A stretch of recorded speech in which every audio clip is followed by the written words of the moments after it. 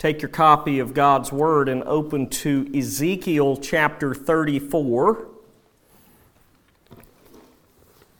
Ezekiel chapter 34. So last week, Jacob began a study of this chapter. He covered verses 1 through 10. You may recall in that section, God took direct aim at the shepherds of Israel for their neglect of the sheep, really for their exploitation of the sheep. These supposed shepherds were not interested in the health of the sheep at all. They were not interested in the well-being of the sheep. Really, they were concerned about their own prosperity and health. Jacob made mention last week that this probably takes direct aim at the kings. But I do think our minds often don't grasp that fully because we think of the King of Scotland or the King of France when we hear that. But the kings of Israel were not merely a political figure. Their primary duty was not to set forth economic policy. On the contrary, the king of Israel was primarily a spiritual leader, even a type of the coming Messiah who one day would also sit on David's throne. And the king was set on the throne then to be an example of godliness to the people. So when you think of the king, don't just think of a regular old king like the king of Britain or wherever. Even in the Old Covenant law, in Deuteronomy, here's what God commanded of the king of Israel. Listen to this, Deuteronomy 17. When he sits on the throne of his kingdom, he shall write for himself in a book a copy of this law, approved by the Levitical priests. So he had to hand copy the books of Moses, the law. And it had to be so perfect that it was approved by a Levitical priest. Moses goes on and says, "It shall be with him. He shall read in it all the days of his life, that he may learn to fear the Lord his God by keeping all the words of this law and these statutes and doing them, that his heart may not be lifted up above his brothers, and that he may not turn aside from the commandment either to the right hand or the left, so that he may continue long in his kingdom, he and his children in Israel." So you see, the king of Israel was far from just a political leader. He was a spiritual leader. With the exception of but a few men, though, the kings of Judah had been anything but godly examples to God's flock. In fact, they had opposed the prophets that God had repeatedly sent their way, and they had led the people to follow the teaching of the false prophets, even to worship the gods of the nations around them, pagan gods. So there is a direct link between the wicked kings and the false prophets.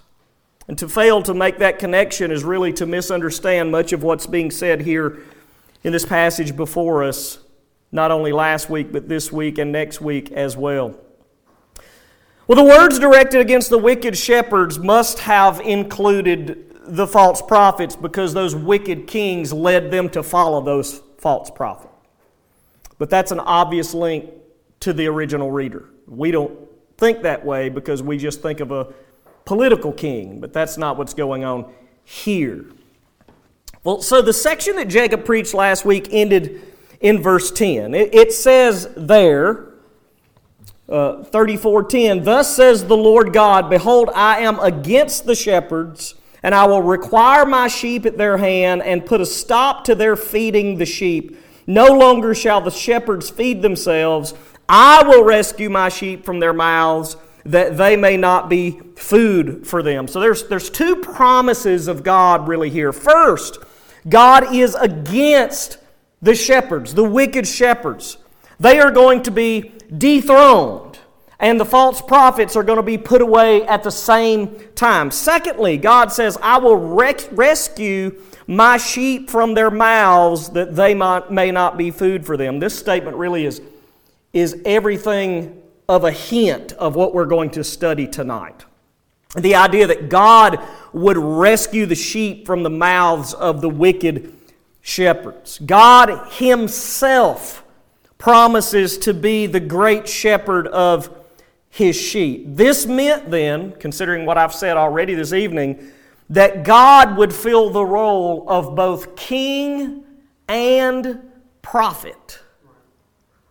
A claim which ultimately got Jesus put to death. Something we'll talk about later, way too early in the sermon to get there. That brings us then to the text we're looking at this evening, Ezekiel chapter 34, verse 11. For thus says the Lord God, Behold, I myself will search for my sheep and will seek them out. As a shepherd seeks out his flock when he is among his sheep that have been scattered, so will I seek out my sheep, and I will rescue them from all the places where they have been scattered on a day of clouds and thick darkness. And I will bring them out from the peoples, and gather them from the countries, and I will bring them into their own land. And I will feed them on the mountains of Israel, by the ravines, and in all the inhabited places of the country. I will feed them with good pasture, and on the mountain heights of Israel shall be their grazing land. They shall lie down in good grazing land, and on rich pasture they shall feed on the mountains of Israel. I myself will be the shepherd of my sheep, and I myself will make them lie down, declares the Lord God. I will seek the lost, and I will bring back the strayed, and I will bind up the injured, and I will strengthen the weak, and the fat and the strong I will destroy. I will feed them in justice. As for you, my flock, thus says the Lord God, Behold, I judge between sheep and sheep, between rams and male goats. Is it not enough for you to feed on the good pasture, that you must tread down with your feet the rest of your pasture? And to drink of clear water, that you must muddy the rest of the water with your feet? And must my sheep eat what you have trodden with your feet, and drink what you have muddied with your feet? Therefore, thus says the Lord God to them, Behold, I myself will judge between the fat and the lean sheep. Because you push with side and shoulder, and thrust at all the weak with your horns, till you have scattered them abroad, I will rescue my flock. They shall no longer be a prey, and I will judge between sheep and sheep. And I will set up over them one shepherd, my servant David, and he shall feed them. He shall feed them and be their shepherd. And I, the Lord, will be their God, and my servant David shall be prince among them. I am the Lord, I have spoken. We'll stop there for the evening. The name of my sermon this evening is Yahweh, the Good Shepherd. Yahweh, the Good Shepherd. I think you could see as we read through this text that God promises here to rescue His sheep and rule over them. He's going to do everything right that the wicked shepherds had done wrong. So let's just work through this passage somewhat quickly. There's plenty here, but it's not hard to follow. Verse 11 again, For thus says the Lord God, Behold, I myself will search for my sheep and will seek them out, as a shepherd seeks out his flock when he is among his sheep that have been scattered. So will I seek out my sheep, and I will rescue them from all places where they have been scattered on a day of clouds and thick darkness. So let me be just really clear right up front. Who is speaking here? This is important. It will be later on when we get to where we're going. Who is speaking here? Notice what it says. Thus says the Lord God. And if you're using an ESV, the second, like Lord is L small o-R-D, but God is all caps. That's Yahweh. So literally this says, For thus says Lord Yahweh. God is speaking here. God is promising that He will do for His sheep what the wicked shepherds of verses 1 through 10 had failed to do for them. Let me remind you, this is easy to lose sight of because we've come so far in our study in Ezekiel, but the times of the Gentiles have already been set into motion at this point. I mentioned this way back in chapter 21, verse 26. God said, remove the turban and take off the crown. That was before the final destruction of Jerusalem. That not only referred to the king and his crown, but to the high priest and his turban. Both were removed from office when Nebuchadnezzar brought Jerusalem to the ground. I mean, the temple was destroyed and the king was dethroned. Well, by this point, now, all of that has happened. What God said was going to happen in Ezekiel 21 has now happened. The times of the Gentiles have begun, which both Jesus and the Apostle Paul talk about. And since this time that Nebuchadnezzar and the Babylonian army destroyed Jerusalem, no Davidic king, no son of David, has ever sat on the throne in Israel. That will be key because we're going to talk about that here at the end. We just read that. And no high priest has fully served. That doesn't mean there wasn't a high priest in the days of Jesus. Remember, high priests led in the trial of Jesus and ultimately had him put to death. But the Ark of the Covenant has been lost since the days that it was destroyed, and the Shekinah glory has not dwelled between the cherubim. That no high priest has fully served. Israel has been scattered at this point, and yet Yahweh himself promises to rescue them from all the places where they have been scattered. Verse 13 says, I will bring them out from the peoples and gather them from the countries and will bring them into their own land. And I will feed them on the mountains of Israel, by the ravines, and in all the inhabited places of the country. I will feed them with good pasture. And on the mountain heights of Israel shall be their grazing land. They shall lie down in good grazing land, and on rich pasture they shall feed on the mountains of Israel. Look, even after the remnant returns, after the Babylonian captivity, we're in the middle of the Babylonian captivity here.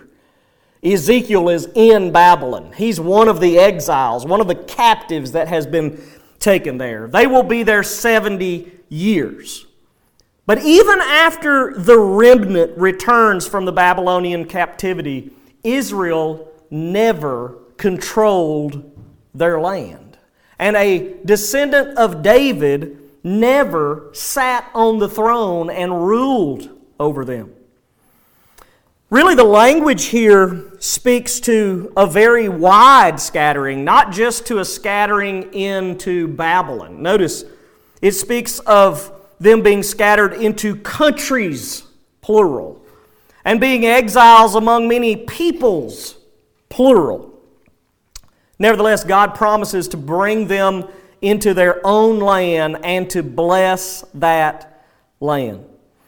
I do not have time this evening to walk through all of the Old Testament promises of a new covenant. They are several. There's quite a few just in the book of Ezekiel.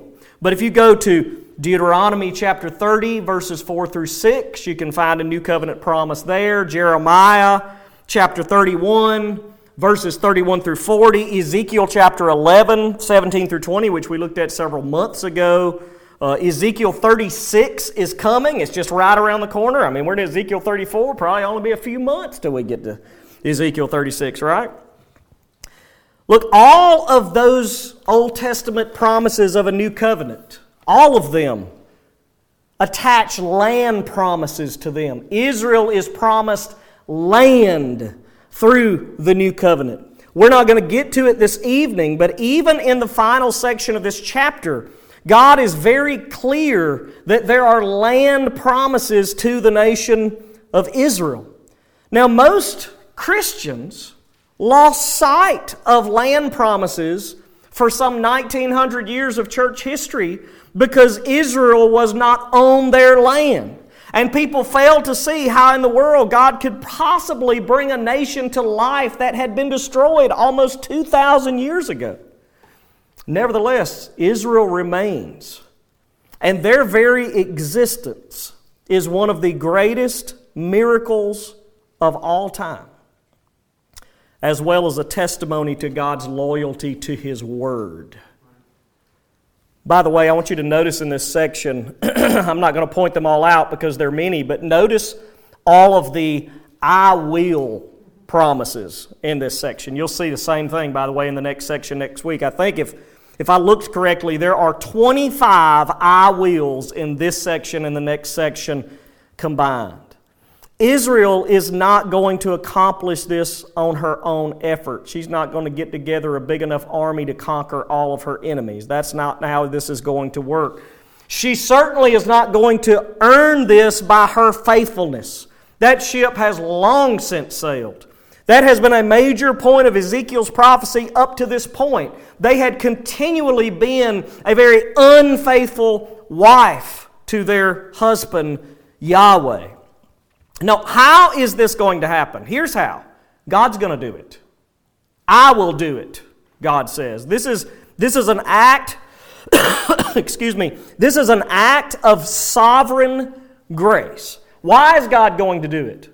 Because He is concerned about His name, His reputation, and because He is true to His word, His covenant to them. Look at verse 15 in this chapter. I myself will be the shepherd of my sheep, and I myself will make them lie down, declares the Lord. This is, by the way, this is a vitally important verse. Declares the Lord God. Yahweh Himself says, I myself will be the shepherd of my sheep. Is this reminiscent of perhaps a psalm that you can think about? It should be. We just sang it a second ago. Psalm 23. King David, a shepherd himself. He was a shepherd of Israel. What did he write in Psalm 23? Yahweh is my shepherd. I shall not want. He makes me lie down in green pastures. David was a faithful shepherd because he realized there was a greater shepherd than him, God. The wicked shepherds of the first 10 verses failed to see that, and they actually used the sheep for their own self-interests. Nevertheless, God says, I will be the shepherd of my sheep, and I will make them lie down, as David said, in green pastures. He goes on, I will seek the lost, and I will bring back the strayed, and I will bind up the injured, and I will strengthen the weak, and the fat and the strong I will destroy. I will feed them in justice. You see, the I wills just flow as you work through this text. Look, this is the work of a faithful shepherd. These are the very things that the wicked shepherds in verses 1 through 10 didn't do. The wicked shepherds had abused the sheep. The good shepherd works for the good of the sheep. He heals them. He seeks them. He binds the injured. He strengthens the weak. But he goes on and says here, the fat and the strong, whom God here says He will destroy, they are those shepherds that had gotten rich, and the word here is fat, but they had gotten fat, they had gotten rich on the backs of the sheep. What are they going to face? Justice. God says, are you ever concerned that there's no justice in the world? Well, justice is coming. God guarantees that. In verse 17, He says, as for you, my flock, thus says the Lord God, behold, I will judge between sheep and sheep, between rams and male goats. Is it not enough for you to feed on the good pasture, that you must tread down with your feet the rest of the pasture? To drink of clear water, you must muddy the rest of the water with your feet? And must my sheep eat what you've trodden down with your feet, and drink what you've muddied with your feet? Look, this is directed straight back at those shepherds of verses 1 through 10, the wicked shepherds of the land, those kings that had led the people to listen to the lies of the false prophets, to worship foreign gods, to transgress God's law, and ultimately to sin against Him. Those wicked shepherds are pictured here as treading down good pasture and muddying clear water. Like if someone asks you for a glass of water, you don't want them to throw mud in it, right? Who wants to drink that? It is interesting, back in chapter 32, in the judgment section directed towards Egypt, Pharaoh is said to have troubled the waters with his feet and fouled Egypt's rivers. In other words, God is judging Pharaoh because he was a very wicked, evil king. He was a wicked leader of his people. He was a poor king. Through his policy, the people of Egypt had suffered because he had muddied the waters of the Nile. Well, here in Ezekiel 34, the wicked shepherds in Judah are likened to one of the most wicked leaders of all time, Pharaoh. That's telling. And because of that, the sheep, the people of Israel, were left with unhealthy food and unhealthy drinking water. It's clear what's being said here. The work of the leaders of Israel, political and spiritual, had actually worsened the living conditions and the spiritual life of the nation, because God was now judging them for their sin. But God's not going to let that slide. Notice verse 20. Therefore, thus says the Lord God to them, Behold, I myself will judge between the fat sheep and the lean sheep. Because you push with side and shoulder and thrust at all the weak with your horns till you have scattered them abroad, I will rescue my flock. They shall no longer be a prey, and I will judge between sheep and sheep. God's going to judge between sheep and sheep. In other words, between member of the nation of Israel and member of the nation of Israel. He's not talking about saved person and saved person. That's not what he means. He means Jew and Jew. God's going to judge between those that had fattened themselves off the sheep. Those who had been abused at their hands would be judged rightly and helped, but the wicked shepherds would be judged and justice would be given to them. By the way, the scattering of the sheep, the fact that they had been run into other countries in judgment, is actually laid at the feet of these wicked shepherds here. They're the ones that caused this.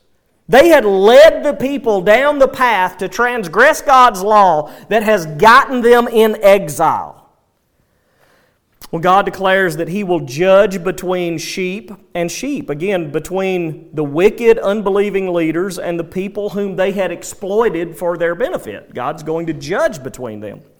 This is actually similar to something that we studied back in chapter 20, when God uses shepherd language there. Here's what God said. I will make you pass under the rod, and I will bring you into the bond of the covenant. I will purge out the rebels from among you and those who transgress against me. That passing under the rod, that's shepherd language.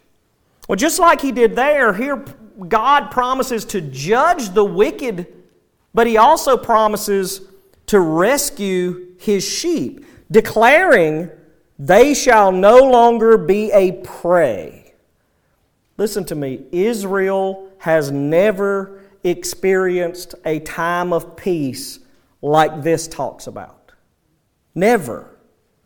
But they are promised that just here. Or they are promised just that here.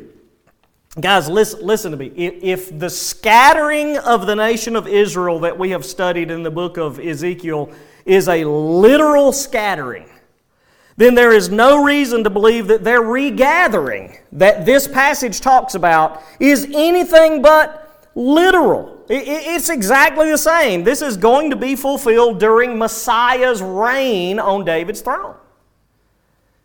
Yahweh told Hosea, "For the children of Israel shall dwell with many days without king or prince, without a sacrifice or pillar, without ephod or household gods.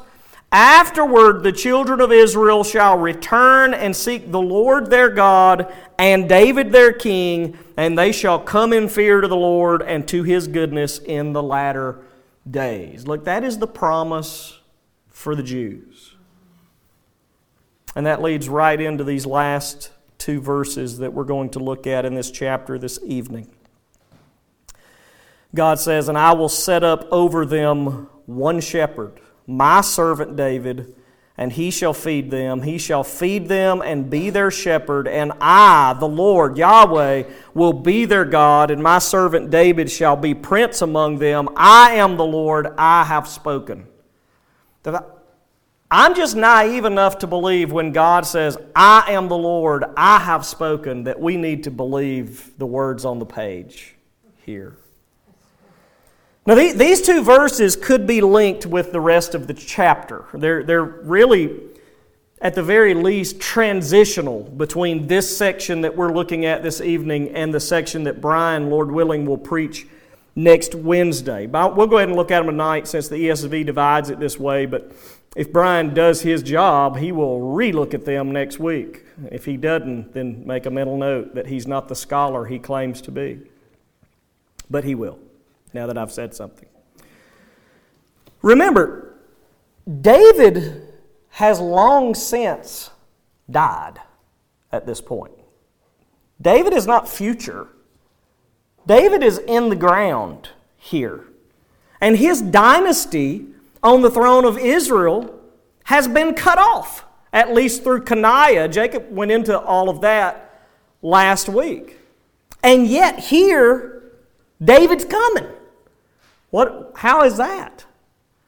Well, look, it's not David himself that's coming, but the greater son of David promised in the Davidic covenant. He's coming. At this point, we don't know his name is Jesus. We just know he's coming and he's David's greater son. Remember 2 Samuel 7. God said to David, "When your days are fulfilled and you lie down with your fathers, I will raise up your offspring after you who shall come from your body. I will establish his kingdom. He shall build a house for my name, and I will establish the throne of his kingdom forever." You'd have thought it was talking about Solomon until you heard that last part. I will establish the throne of his kingdom forever. Excuse me. This obviously refers to the Messianic King, who now, today, we know is Jesus of Nazareth.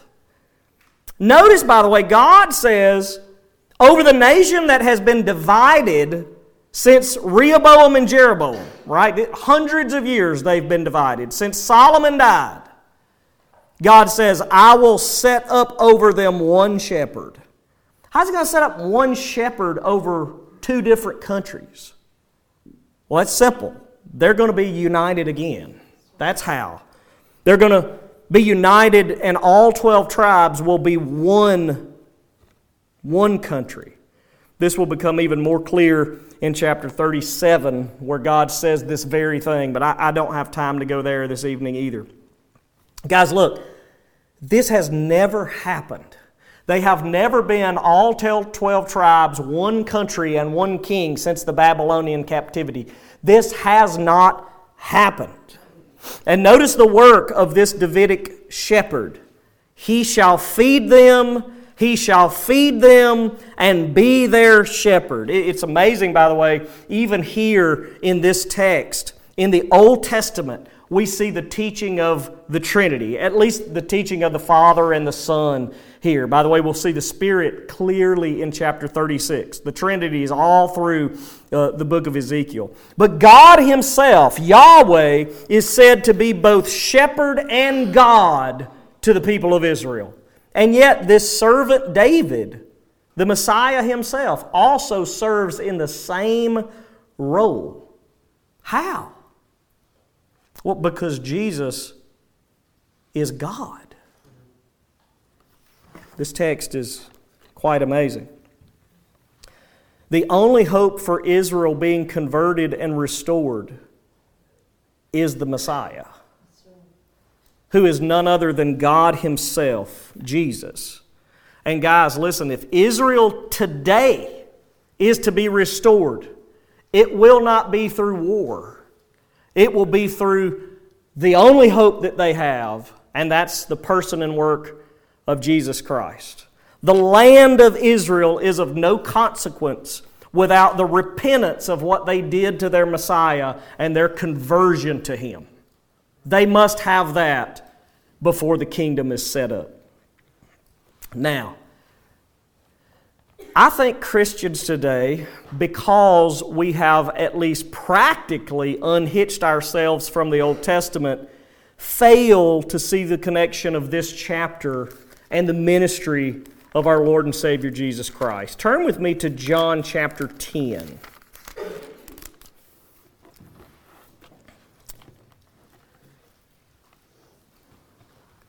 In this chapter, John chapter 10, Jesus makes a rather clear claim that He is the good shepherd that Ezekiel prophesied of hundreds of years before.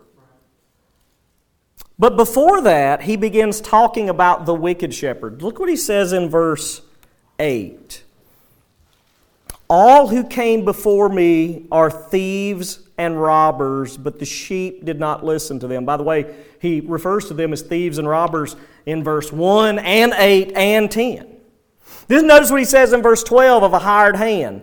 He who is a hired hand and not a shepherd, who does not own the sheep, sees the wolf coming and leaves the sheep and flees, and the wolf snatches them and scatters them. He flees because he's a hired hand and cares nothing for the sheep. You know what that sounds like? That sounds like Ezekiel 34, 1 through 10. That's what that sounds like. There is little doubt that the religious leaders hearing Jesus preach this day knew He was pointing a finger directly in their face. They are just like the wicked shepherds of Ezekiel 34, 1 through 10. But then notice Jesus' claim, verse 11. I am the good shepherd. The good shepherd lays down his life for the sheep. Now, because you're a Gentile, you probably wouldn't immediately make a connection to Ezekiel 34. But Ezekiel 34 was a great promise to the people of Israel that God Himself was coming and He was going to be the good shepherd who does all of these things for His people.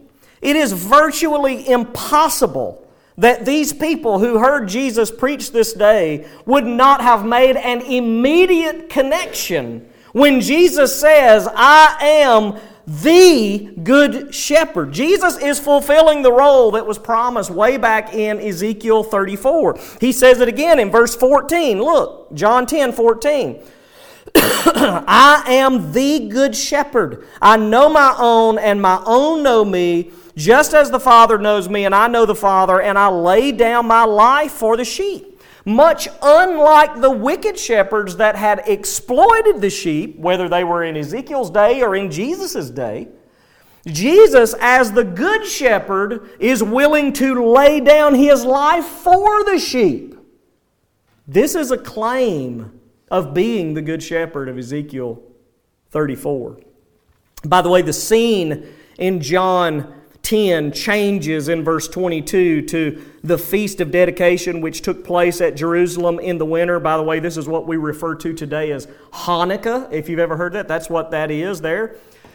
The scene changes, but the subject matter of Jesus' preaching doesn't change. That's why John put these passages together. Jesus is still preaching about the Good Shepherd, still claiming that He is the one whom Ezekiel 34 speaks of. Look what he says in verse 26. He says that these religious leaders do not believe because they are not among His sheep.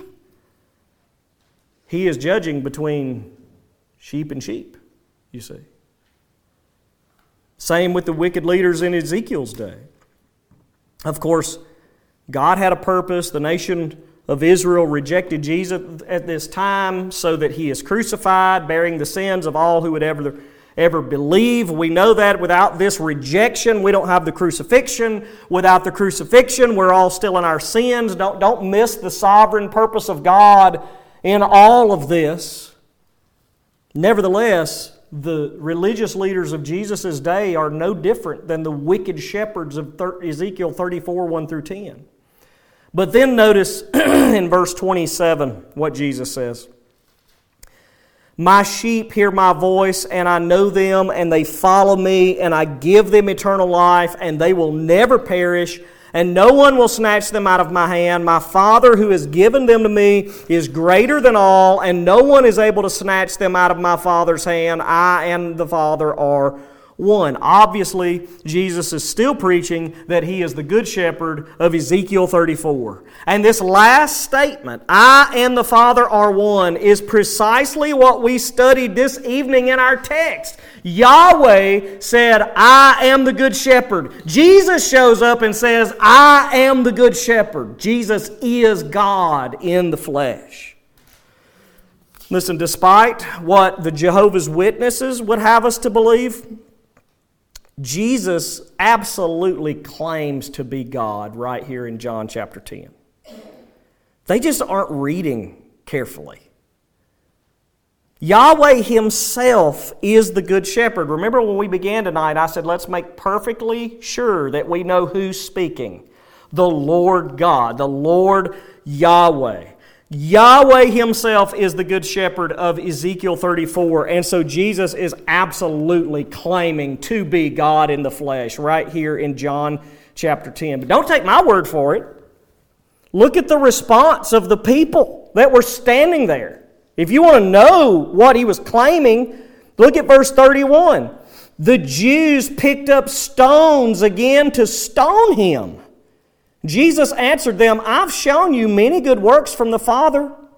For which of them are you going to stone me? The Jews answered, it's not for a good work that we're going to stone you, but for blasphemy, because you, being a man, make yourself God. Look, don't take my word for it. The people standing there that day knew precisely what Jesus was saying. They made the connection. We don't have to have any doubts. Jesus is saying, I am the Good Shepherd of Ezekiel 34.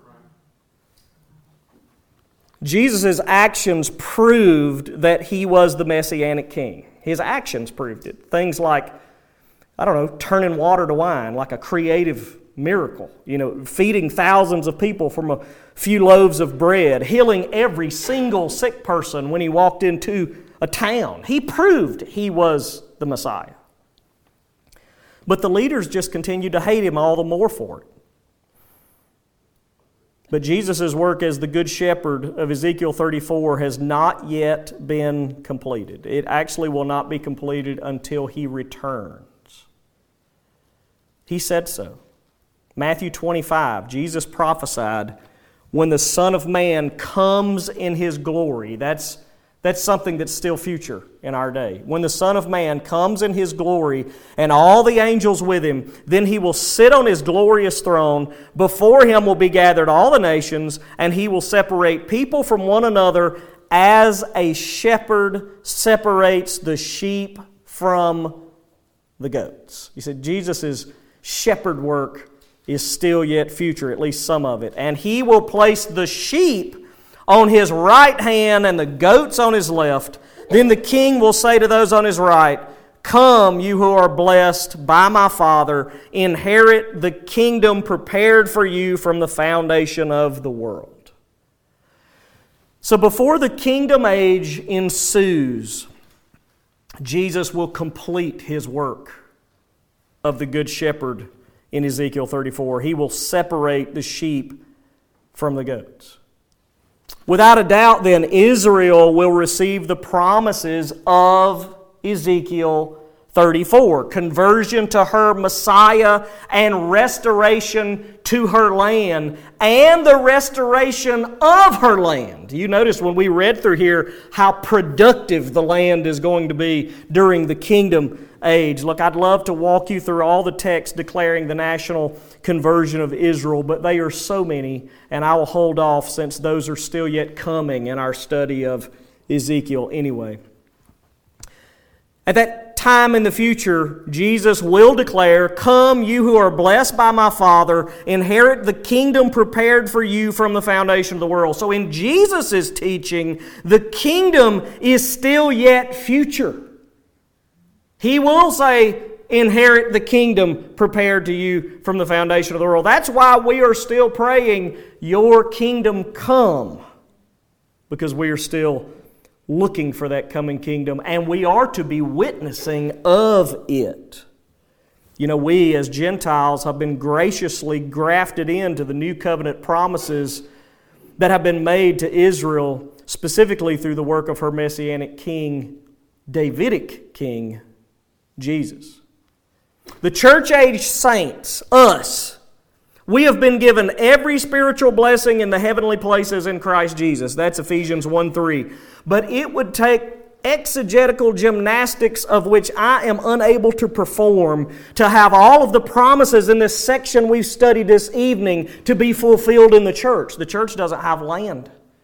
The church is not promised these things. Israel will one day be converted and restored to her land, and King Jesus will sit on David's throne and reign over the world from Jerusalem. Now listen, guys, if you cannot see the importance of believing in Jesus and being reconciled to this coming King, I don't know of a text that will tell you anything more pertinent. There's coming a time when Jesus is going to judge between person and person. The King is coming. He will take His rightful place of dominion over this planet and over all of its inhabitants. Jesus is the Good Shepherd. Not only did He claim to be, but He proved He was beyond the shadow of a doubt. And part of that work will be when He returns and separates the sheep from the goats, believers from unbelievers, the blessed of the Father from those who are headed into eternal torment in the lake of fire. But I hope that you are trusting Him this very moment. And tomorrow is Thanksgiving. And I cannot think of a better focus on Thanksgiving Day than on the great shepherd of our souls, Jesus, drawing us into His flock, into His sheepfold. So when you gather tomorrow and eat not stuffing, dressing, preach, somebody say amen, right? When you gather with your family tomorrow, don't fail to thank God for your salvation, specifically the fact that you have been adopted into a much bigger family, the family of God, and you have a great shepherd, the shepherd of your soul. Yahweh, the Good Shepherd. The Good Shepherd is Jesus. Those say the same thing. Stand with me if you will.